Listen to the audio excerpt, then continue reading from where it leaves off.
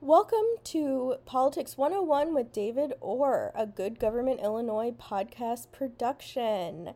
And we have a new year and a new podcast episode. I know I'm personally very excited to hear from our speakers today. So let's go ahead and get started. A little bit about Good Government Illinois before we jump right in. Good Government Illinois is committed to protecting democracy, eliminating voter suppression, promoting pro-equity, anti-racist government practices, expanding government efficiencies, rooting out corruption, strengthening ethics reforms, electing strong progressives in state and local government.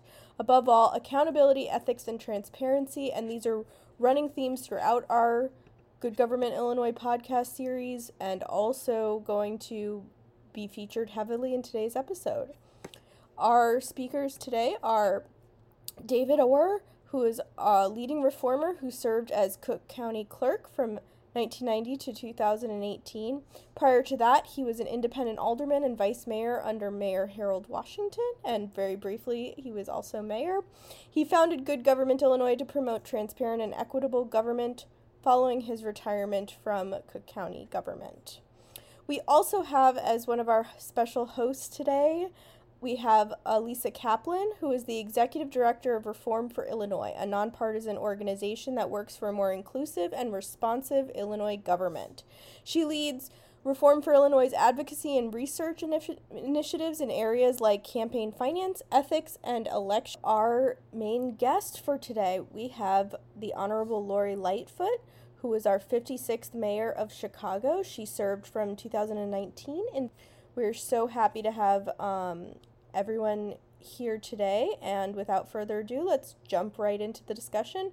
And David, I will turn it over to you. Okay. Then, Mayor, let me start. Very grateful that you could be here and spend some time with us.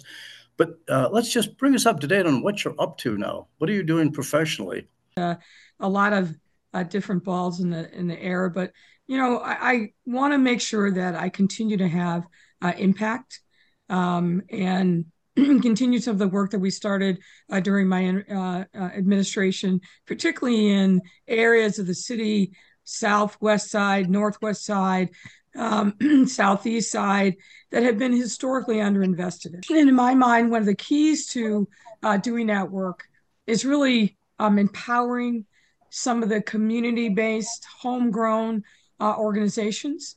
So one of the things that I'm working on is through an entity that I've created with some of my former colleagues from the mayor's office. We've created a not-for-profit called Chicago Vibrant Neighborhoods Collective. And our goal is to provide support to community-based organizations, small and medium size, for all their back office functions. So budgeting and finance, data analytics, HR, board development, succession planning, marketing, how to write good grants and provide all that support. We got a great starter grant from MacArthur. We've also been supported by the Pritzker Pucker Foundation. So we'll make a formal announcement soon at the City Club, but I'm very excited about this opportunity because it's a way for us. We know how vitally important these community-based organizations are to really the health and vitality of neighborhoods. So I'm looking forward to continuing to support that work. And then, as I've said to my wife many times, I'm trying to avoid being the person at the buffet that adds too many things on their plate. But I've always been a person who's like a jack of all trades, very interested in a lot of different things, working on a book, and then working on doing some other economic things to help support small businesses in Chicago. And then, I've got to earn a living here as well. So I expect to be making an announcement about that in the short term. Sounds great. So now let's turn to some interesting things. Okay. We can have time. We're going to talk about the conviction of Ed Burke a little bit because we're really concerned about what can Chicago do about its reputation that too often is focuses on the corruption and number of elected officials that go to jail, et cetera. So we want to talk about where we are on that and kind of what you've done in that area, some very significant things, what still needs to be done. And then our remaining time, I do want to talk about housing a little bit. Okay. Okay, so let's start out. If you want to say official question number one is, okay, so Ed Burke has been convicted. There are some people that think this is way, way late, but the fact is he has been convicted. We don't know what sentence he'll get, et cetera. But as someone who worked with him in the city council and perhaps even before, what is your take on all that? Because it's going to lead us into the question of honesty among elected officials in Chicago and what can be done about it.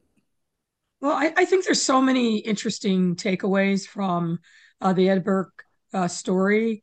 His conviction is not a surprise to me, given that the vast majority of the government's case was based upon tapes, surreptitious eavesdropping that was approved by the court. So he really kind of dug his own grave and jumped into it, so to speak. So it's not surprising to me that he was convicted and that the jury saw right through the smokescreen that his defense attorneys tried to construct. And to be clear, he had some of the best defense attorneys in Chicago, and he had 3 different attorneys from 3 different firms. So he didn't clearly spare any expense on trying to exonerate himself. But the evidence was powerful and strong because it came right out of his mouth about the ways in which he was trying to monetize his position as the chairman of the finance committee and a clout that he had accumulated after decades and decades of being an operator in machine politics in Chicago. But I think there's so many other interesting storylines, and let me hit upon a couple of them. Several years ago, when the government finally disclosed what we all knew by then, that Danny Solis had been, in essence, a mole, surreptitiously recording conversations with a number of different people, including Ed Burke. And the government disclosed his cooperation and gave him a deal where he will never spend a cent a day in jail, which to me is a total travesty. And that he will continue to earn his taxpayer-funded pension, which is another travesty, given the obvious corruption that he was involved in. When that story broke, I thought, aha, this will be an opportunity for us to make some additional reforms on top of what we'd already done with aldermanic prerogative in particular, and specifically focus on economic development and zoning, because that's really the next big frontier.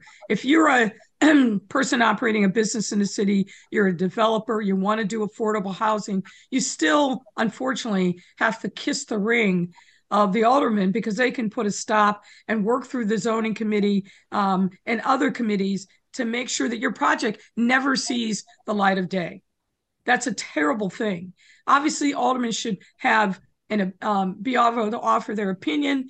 They should be able to rally community support or opposition. But to have that unilateral veto right is anti-democratic, and I think is a huge problem. And David, as you know, has been one of the things that has led to many aldermen over the year abusing their power and ending up in the crosshairs of the FBI and convictions. So I thought, this news comes out about Danny Solis, we have our moment. Oh no, if you look back at the time, I made some public statements that it shouldn't depend upon the integrity of the person who is the zoning board chair. There should be safeguards built in to make sure that the corruption cannot see the light of day. The current, then current zoning board chair, Tom Tunney, said, oh, no, we're good. We don't need any changes. Everything is fine. And then a chorus of other aldermen followed suit, which meant it was going to be a big uphill climb to try to make the changes that were necessary. And then fast forward to immediately after his conviction, some of those same aldermen, Tunney, Sawyer, Brookins, others who frankly should know better, and I thought had more integrity, came out and said, oh, this is a tragedy. that Ed Burke, who did so much good, is now a convicted felon. Well, you show me where the good was. Having control over the workers' compensation program that was $100 million a year program into which there was zero transparency. When we took over and put that program in the hands of professionals, we noticed that literally tens of millions of dollars had been squandered with people being off the job for a decade or more without their workers' compensation claims being resolved. The fact that it was well known that when somebody moneyed a business person appeared before the finance committee, he wouldn't let them leave the room without giving them his business card and saying, you should call us to do your property tax work. I mean, the list is long about Ed Burke's crimes, about his breach of fiduciary responsibilities. And the response of his colleagues makes me wonder, did we learn anything? Did we make any progress? I'm really, really hard pressed to see where we have made the progress that is so desperately needed. Well, I'm hoping that some of this progress, and I have a couple of comments on relating to Ed Burke that you just said, and then we're going to turn it over to Alisa, who is an expert on a lot of different kind of reforms. So it's interesting, when you made the reference to Solis too, that many of us who believe Ed Burke has been doing this, since the day he got on the city council, partly because of things like automatic prerogative, this notion he was so confident. Okay, so confident, all sorts of shows about people wearing wires and all. He's so confident, he's go ahead with that anyway. And so petty, you're just going to bother a fast food restaurant. Just anyway, it drives you nuts, particularly when you made reference to some of those aldermen, and particularly a story by a particular reporter that I just totally shocked by. Basically, it was what you just said, that this guy has done so much and he's helped me. I went, what world do you live in? And only one person, someone you work closely with, Michelle Smith, was given a little time, maybe one line at the end of that article. Yeah. So part of our challenge here is not just aldermen, many good ones, many not so good ones, but it's also the media and how they look at it and how we need their help to move ahead. And I'm glad you mentioned workman's comp, because I've known that's been a cesspool forever, and people are giving me hints and leads, and so I'm glad you brought that in. So anyway, let's one quick story, and then I'm turning it over for Alisa, having to Ed Burke. I love this one. You may have heard it, but so one of my students way back when I was teaching college at Mundelein College, that then became Loyola University, an older student. She worked for one of the major airlines out at the airport. I visited her on the way on a flight one time, and I saw this Ed Burke letterhead on her desk, and I said, what's all this about? And she says, it's resumes from Ed Burke. And I said, what do you do with them? And she said, what do you think we do with him? He's chairman of the finance committee. And this level of, as you said, a wonderful phrase there, I hadn't heard it before, monetize his position. Okay. And that's what I think much of the corruption is about, monetizing his position. But we could go on forever on that. But Alisa, go ahead. Jump in, please. Well, if I can just jump in before, Lisa, you ask your question. Look, I mean, the story, the government, I thought, told a very interesting story about his corruption. And they did it in what they called 4 kind of chapters, 4 episodes, one of them being this field museum. Well, the woman who testified that she had to deal with Ed Burke's wrath because she dared not follow up on his desire to get a former alderman's, I think, daughter or something, an internship. That was it in a nutshell. I mean, he was a person who always looked at the chessboard and figured out which pieces he could move around. But he made it clear that if you crossed him, there was going to be consequences. And people knew that. So there wasn't a lot he had to say after a certain point. 40 years in office, never been taken down. No mayor wanted to challenge him, not Daley, not Rahm. He wielded almost unchecked power that was on par with the most powerful elected officials in our state. And he did it without anybody ever questioning him about the use of its power. You mentioned the difficulties you had in addressing aldermanic prerogative and some of the worst abuses there, but you also got some significant accomplishments done while you were in office, especially at the beginning of your term. Can you talk to us a little about what you were proudest of, and then what you think remains to be done, and how are we actually going to get these things done, given the culture that you're talking about and given the tepid response you've gotten from some council members on reform? Well, I'm very proud of the executive order that I signed on the first day of my tenure on eliminating aldermanic prerogative in terms of executive branch decision-making. I will tell you that so many mid-level junior people felt like this was a yoke lifted off of them. And it was really clear that not only did I need to sign a piece of paper and make this declaration, I needed to convince those same people that if they push back against intrusive aldermanic interference in their work, that I was going to have their back. That was a key part of the work. We also gave the Inspector General's office power that it had sought but been denied, and in particular over city council committees, city council staff. That was unprecedented, and I was very, very proud of that work. We made sure that we did things around procurement to make it more transparent, but also, again, to make sure that the contracts were let, bids were put out, RFPs came out in a way that was honest and fair, and that was unheard of previously. So we did a lot of things to make government really work for ordinary people, and to continue with my view, which is things of that nature, particularly in terms of business transactions, had to be done on the basis of merit and not. But what more needs to be done? The list is long. I alluded to this earlier. The zoning committee, to me, is the next frontier. The fact that so many aldermen, even the ones that describe themselves as democratic socialists or people who are progressives, they will not give up that power. And so I think figuring out a way to strike the right balance, and maybe you've got to do it incrementally, but it cannot be in now 2024 that if you want to do the basics, I've neglected to mention sign reform. And if you'll indulge me, let me tell you a little bit about that. When I was campaigning for the first time, I kept hearing from small businesses, it's taken us a year, it's taken us 2 years to get a sign for our business. I thought, well, that can't be right. That's crazy.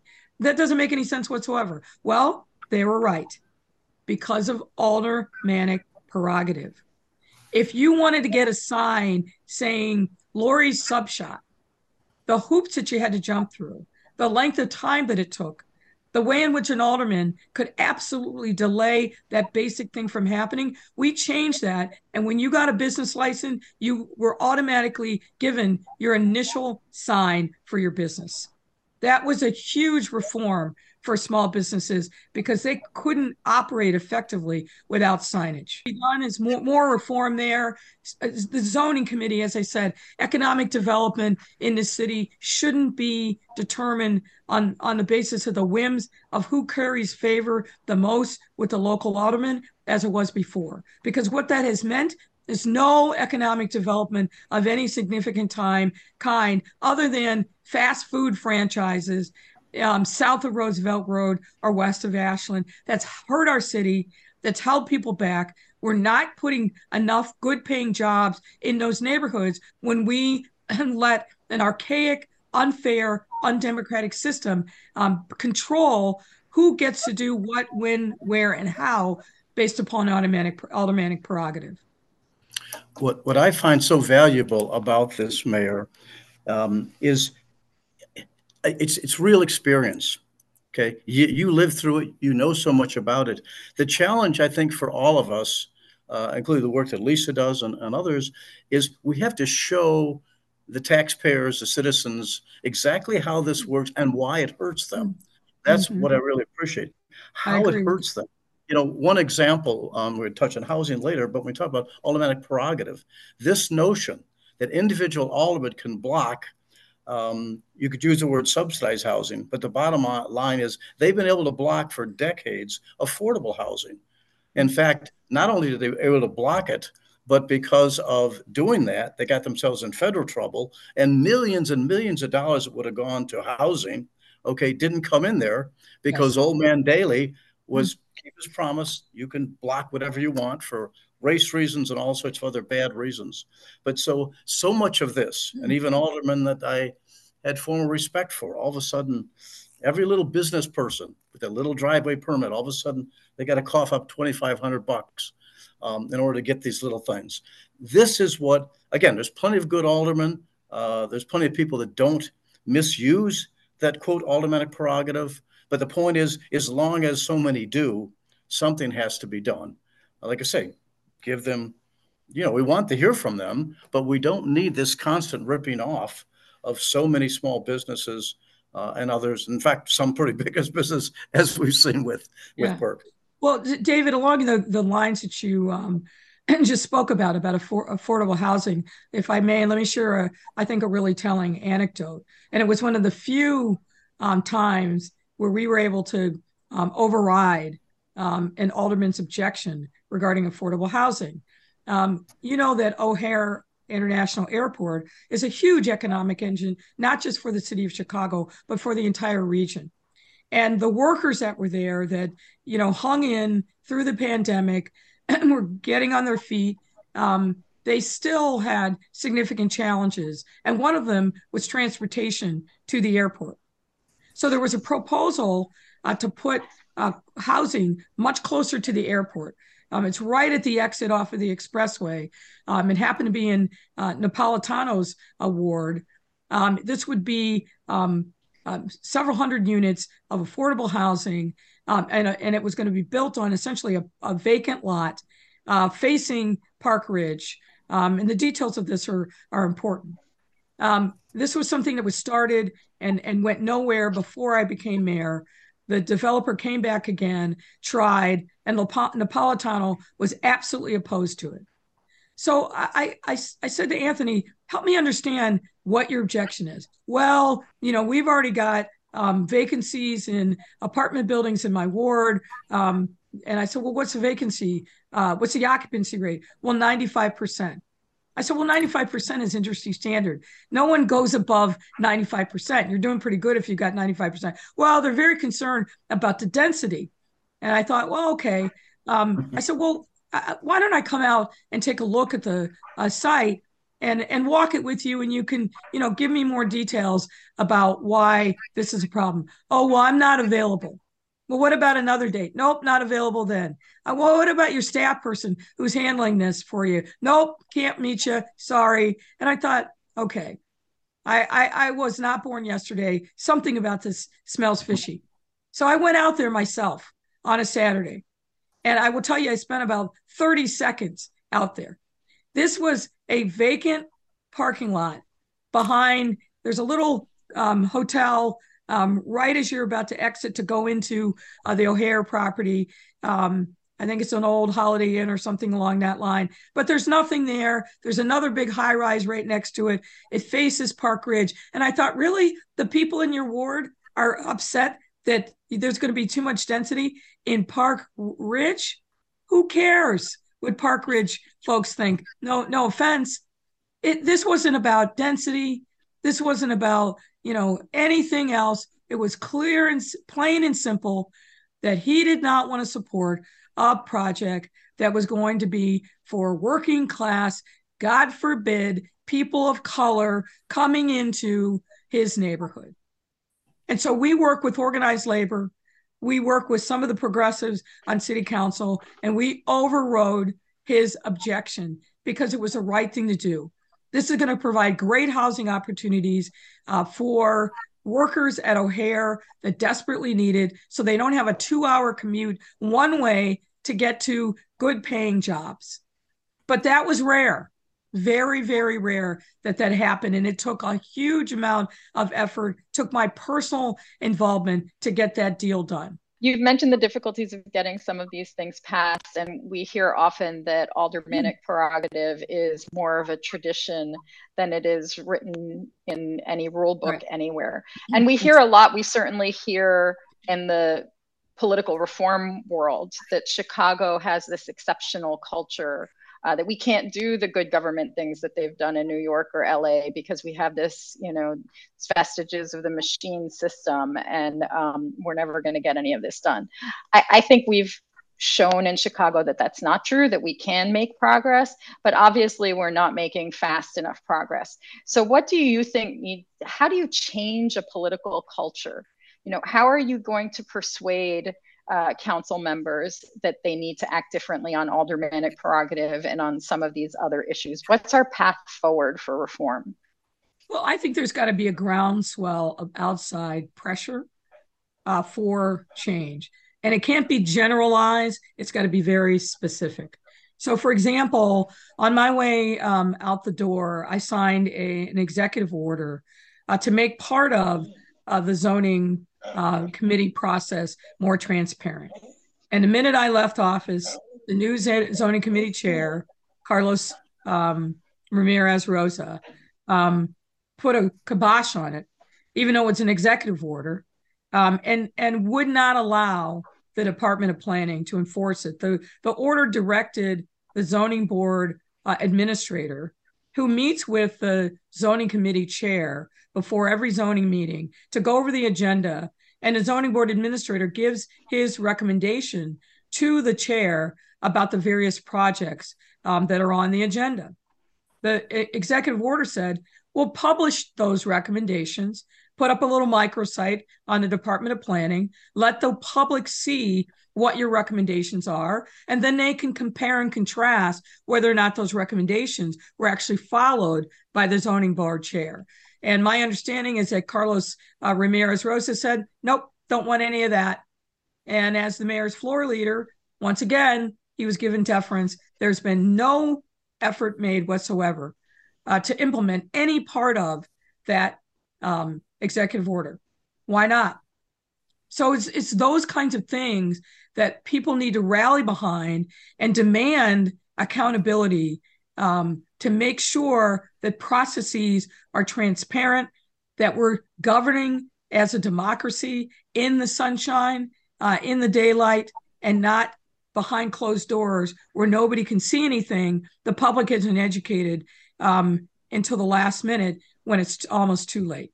And then, like anything in a democracy, if you see that elected officials aren't doing what needs to be done to support democratic reforms, you got to hold them accountable. You got to get out and you got to vote. The last municipal election, shamefully, we only had a turnout of barely over 30%. And I can't help but imagine that people think, well, my vote doesn't matter. And of course, we know every single vote matters. But if you don't vote, then you're giving way to the status quo and to people who are moneyed and clouded, who are always going to be watchful and out there, making sure that they get their piece of the pie. So it's coming up with a specific set of reform items and driving them home consistently. I was a broken record through my first campaign about getting rid of aldermanic prerogative. It made a difference. I am 100% confident of that. A similar effort has to be made, I think, in the next big frontier, which is economic development and zoning. You mentioned the last mayoral race, and that's a great segue into my next question, which is about money in politics and the price of our elections and how they're funded.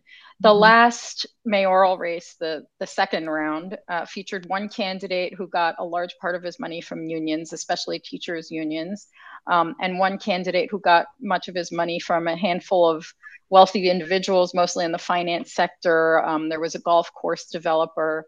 Can you tell us a little bit about your own experience fundraising and whether you're concerned about mayors or council members coming into office, possibly indebted to a small group of interests or individuals, and what you think could be done about that? Well, I think you ask a very interesting, important, but complex question. the money is important in the current system because the money is what funds TV ads. It's what funds a ground game. But I think if there was much more opportunity to communicate directly to voters and effectively, it would make the money less important. We were barraged, as we always are, with television ads. And we're in 2024 as the presidential campaign is about to really kind of kick into high gear. We're going to experience a time not so in the not so distant future where it's going to be nothing but wall-to-wall TV commercials where you can't escape them. And that is because elected officials, prospective candidates want to be able to communicate effectively with the voters. And it's really difficult to do. I think probably more difficult now than ever before because of the fractured nature of the media landscape, not just here in cities like Chicago, but really across the country. You've seen a huge consolidation of media properties. You've seen really serious and experienced reporters be forced to take buyouts or simply laid off. And also it's in an environment where social media really dominates and anybody with a keyboard thinks that they're a journalist. The level of disinformation that's out there is profound. So the money is intended in most part to counterbalance this broken, I would say, communications landscape. I'm not so sure that it works. But if we talk about the corrupting influence of money in politics, we also have to think about how we account for and fix the ways in which candidates can communicate directly with the voters without being beholden to these moneyed influences. You can't have one without the other, in my view. It's become clear that politicians need money to get their message out. What we've been concerned about, and one of the things that you've alluded to, is the distribution of the money is the problem, right? Is it coming from, who is it coming from? Is it coming from only a small handful of people or interests? In the past, you've supported public campaign financing, and many of our peer cities, New York, LA, San Francisco, DC, have enacted programs like that. Is that something that you still support? Yeah, I really think it's time for that to come not only to the city of Chicago, but to the state of Illinois. We can't have a democracy that is fair to all, where only the moneyed interest, only the self-financing interests can really realistically participate. You're going to see voter participation continue to go down to historic lows if we don't counterbalance that system. And there's a lot of interesting experiments across the country, whether it's New York, whether it's San Francisco, whether it's Seattle, Portland, where there has been a much more democratization of financing of municipal races in particular, but also statewide races. And I think it's more than past time for the state of Illinois, the city of Chicago, the county of Cook, to really be thinking about some of those models. But you've got to make sure that you've got the votes to be able to make that happen. The game right now is rigged. There's no ifs, ands, or buts about it. And when you're a candidate, as I was twice, where you've got to work within that system, it's hard. It's definitely hard. And you end up spending, 75, 80% of your time as a candidate on the phone, begging people for dollars. That's not a good use of time. You'd rather be out there directly connecting with the voters, talking about your record, advocating for new policies, engaging, hearing from folks. There's no time to do that when you're spending 75, 80%, maybe even more, depending on the circumstances, on the phone, on call time. So things have become, I think, really dramatically skewed. The influence of certain moneyed interests, I think, is out of whack. And I know there are some who would say, yeah, I'd like to not write those 6 and 7 figure checks to help support candidate X, Y, or Z. I'd rather do something else with those dollars. And we, as you said, we know that there are other models out there that actually work. Let me ask a specific question on the campaign finance reform, a little different one that is being proposed and being talked about. And I know we're running a little long here, but there's a lot of good stuff coming out of it. Part of the campaign finance thing, particularly because back to dealing with Chicago corruption and so forth, was to put a limit on how much money that those businesses who do business with government can give to elected officials. And that, even though it's changed over the years, that amount, both for Chicago as well as Cook County, right now is $1,500. That was legislation that I pushed, and Harold Washington rammed it through way back in 1986 and 87. But now we've seen, because many of the things that are passed that are good, there's workarounds, and Yes. Politicians are very good at finding workarounds to destroy it. So even though you've got that 1,500, what's happened since now is a different interpretation, of course, what we intended, and that is, okay, well, the business gives 1,500 to Alderman X, but also the president of the firm gives this, and this person gives this, and the wife gives this, et cetera. And that's one of the things that is being discussed right now, I believe, in a board of ethics, and some aldermen are looking at it. Some aldermen are looking to try to lower the amount or to eliminate the amount that if you do business with Chicago, you cannot give money. We do know it's legal to at least limit it. That's just, I wanted to throw it out because that's one of many things that people are proposing as this podcast becomes public. Thursday, there's a hearing before Matt's ethics committee in the city of Chicago on a number of provisions that Board of Ethics, and actually under your leadership, the Board of Ethics was pretty active in the city of Chicago, and more so than in the county of Cook. So any thoughts on that very specific kind of workaround on contractors? Yeah, I actually think that the problem with the contractors isn't really the biggest issue. The issue is you can get around and raise all kinds of other money when a candidate puts $200,000 into the race. It's called busting the caps, and then you can take an unlimited amount of money from any source. That's really, I think, the biggest problem. Yes, of course, you want to make sure that there's no quid pro quo, that you're not contractors are feeling compelled to give money because, or unions, frankly, to give money because if they don't, then they're out of favor with an incumbent or so forth. But if you really want to get at, I think the biggest challenge right now is the busting of the caps allows candidates to take any amount of money that they want from whomever. You can take, $1 million from the venture capital folks that funded one of the candidates in the mayoral race. You can take, $1 million from Union XYZ local. That is, to me, the biggest problem. And because I think most people understand that they really can't milk the cow of government contractors, so to speak. But the busting of the caps, to me, is the biggest problem that has to be accounted for. And with these reforms, you've got to make sure that you're thinking about all the unintended consequences, because you want to make the playing field level. You don't want it to overly favor whether it's an incumbent or a challenger. You want it to be an even playing field.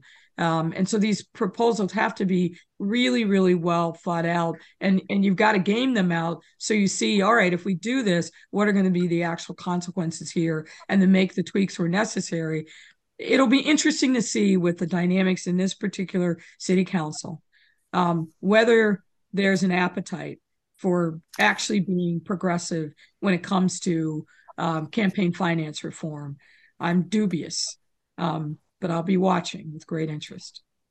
Well, we can be hopeful. I've already taken more time than we had planned on this section, but I know Alisa and I could go on for a long time on that too. Let me just jump over quickly before we let you go. Like I mentioned, the affordable housing, and we've talked about it a little bit indirectly, but I want to know specifically on the plan that you have, okay, where you put a certain amount of money away, whether it's from TIF or other sources. And that money was to be used to build affordable housing around the city. And so the question is, tell us about that and to what extent this is part of South and Southwest, or is this above and beyond that? So we, in December of 22, we announced a $1 billion commitment to affordable housing, the biggest commitment that the city of Chicago has ever made. And it was just a combination of funds from a variety of sources, tax credits, TIF, and other sources. And really, it was aligned with Invest Southwest, but it was different than Invest Southwest because where these proposals, if they're built, will make a huge difference in taking the first big bites out of the segregation that separates us for way too long. These developments will actually be built not in the poorest areas of our city, but in middle class areas of our city, middle class, upper middle class areas. So we see economic diversity in housing as a critical part of breaking down barriers between residents, making sure that there's mixed use properties in all over our city and not just in the poorest neighborhoods. So the thing that I'm most proud of, and I hope that these projects will come to fruition, is if they do, we're going to reverse the clock on segregation that has been a stain on our city for way too long. And what's it going to take? Like I say, you started putting money away. Do you, and I know we're not touching really much on Mayor Johnson's administration, but do you have any sense of what they have to do to bring this to fruition? Well, they got to stay the course. They got to make sure that the resources that were put together and the commitments that were made to these various development teams, because it wasn't just that we announced a $1 billion commitment. There were teams of people that won these development projects. And they're going to need help, right? Since December of 22, inflation has made everything much more expensive, construction in particular. It's going to be necessary to, in some instances, to find additional funding. But as long as that commitment is there, working with the developers, we're going to see these projects rise vertically. And it'll be a great thing for the city of Chicago. But you don't make an announcement and then magically something happens. You got to have a committed team inside of city government working with the private sector teams to really work arm in arm to make sure that these projects stay on track, that there's sufficient funding, that you deal with any roadblocks that happen, and invariably that always happens. You may be building on a site where you find something that requires some additional work that you hadn't anticipated. That's just par for the course. But you can't abandon ship. You got to stay the course and make sure that these projects come to fruition, and that you fight against the NIMBYism that sometimes happens. There are many people who hear the word affordable, they think the worst possible thing. They think of the 1970s version of, public housing. They think about Section 8, and that's just not the way things work in this day and age. But that those perceptions are powerful, and you've got to make sure that you're working hand in glove, developer and city government, to overcome and educate and be transparent with the local residents so they understand entirely what's happening in their neighborhood, which is only right. Well, we'll be following up on this one because almost all major cities have enormous problems related to affordable housing. Yes. And we know how that should be tops on pretty much everyone's agenda. Alisa, final questions or comments?